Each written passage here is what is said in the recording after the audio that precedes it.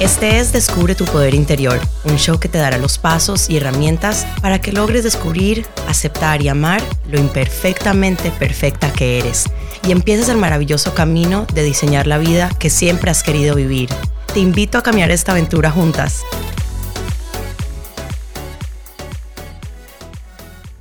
En el podcast de hoy tocaremos un tema que muchas personas viven en algún momento de sus vidas. Honestamente, ¿quién no se ha sentido perdido en la vida ni una sola vez? Una paciente vino a mi consulta con ese sentimiento específico. Una extraña sensación de sentirse perdida dentro de sí misma durante un momento de la vida que otros considerarían uno de los más felices y más perfectos. Hoy les contaré su historia.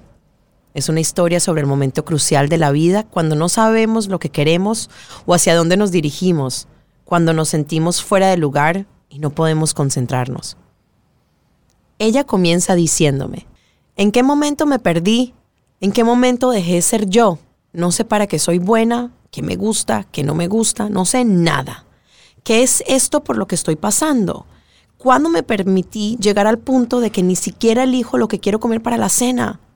Le dije un paso a la vez. Comencemos de nuevo. Cuéntame un poco sobre tu historia. Cuéntame de ti.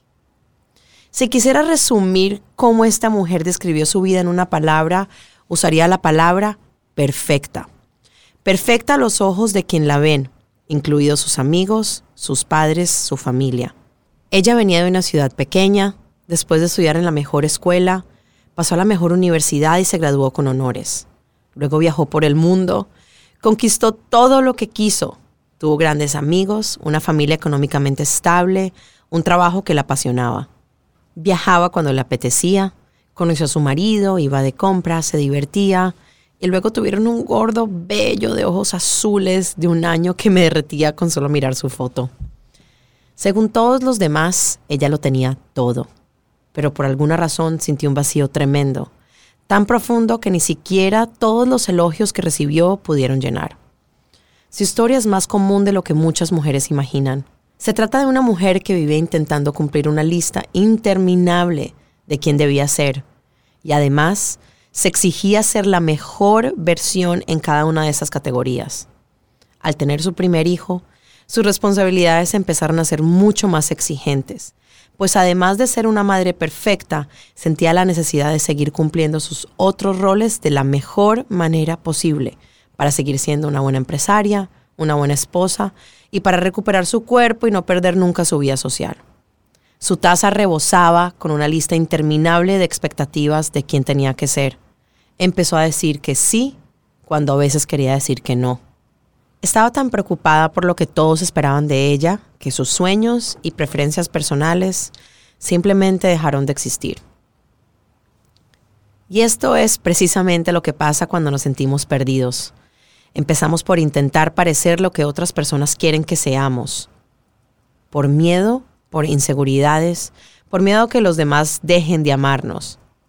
Sin embargo, la realidad es que al pretender ser quien no somos, al decir que sí, cuando queremos decir que no, comenzamos a perdernos. Nos perdemos tan profundamente que incluso perdemos la libertad de elección, la seguridad, nuestra propia voz y la confianza.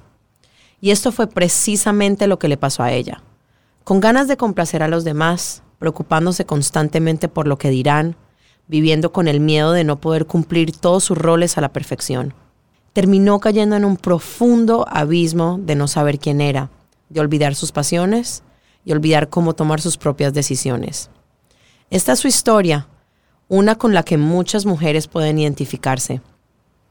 Porque las preguntas que se hizo a sí misma son preguntas comunes, preguntas que ponen su mundo patas arriba.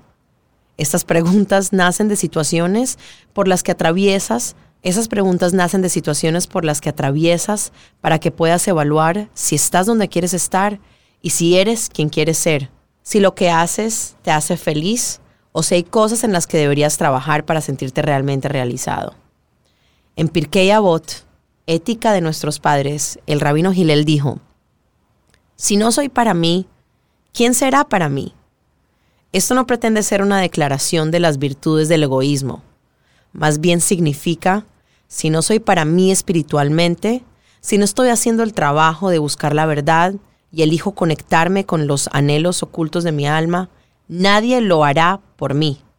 Perdernos a nosotros mismos es a menudo el resultado de vernos como resultado de nuestros logros físicos, en lugar de enfocarnos en nuestros anhelos más profundos de la verdad.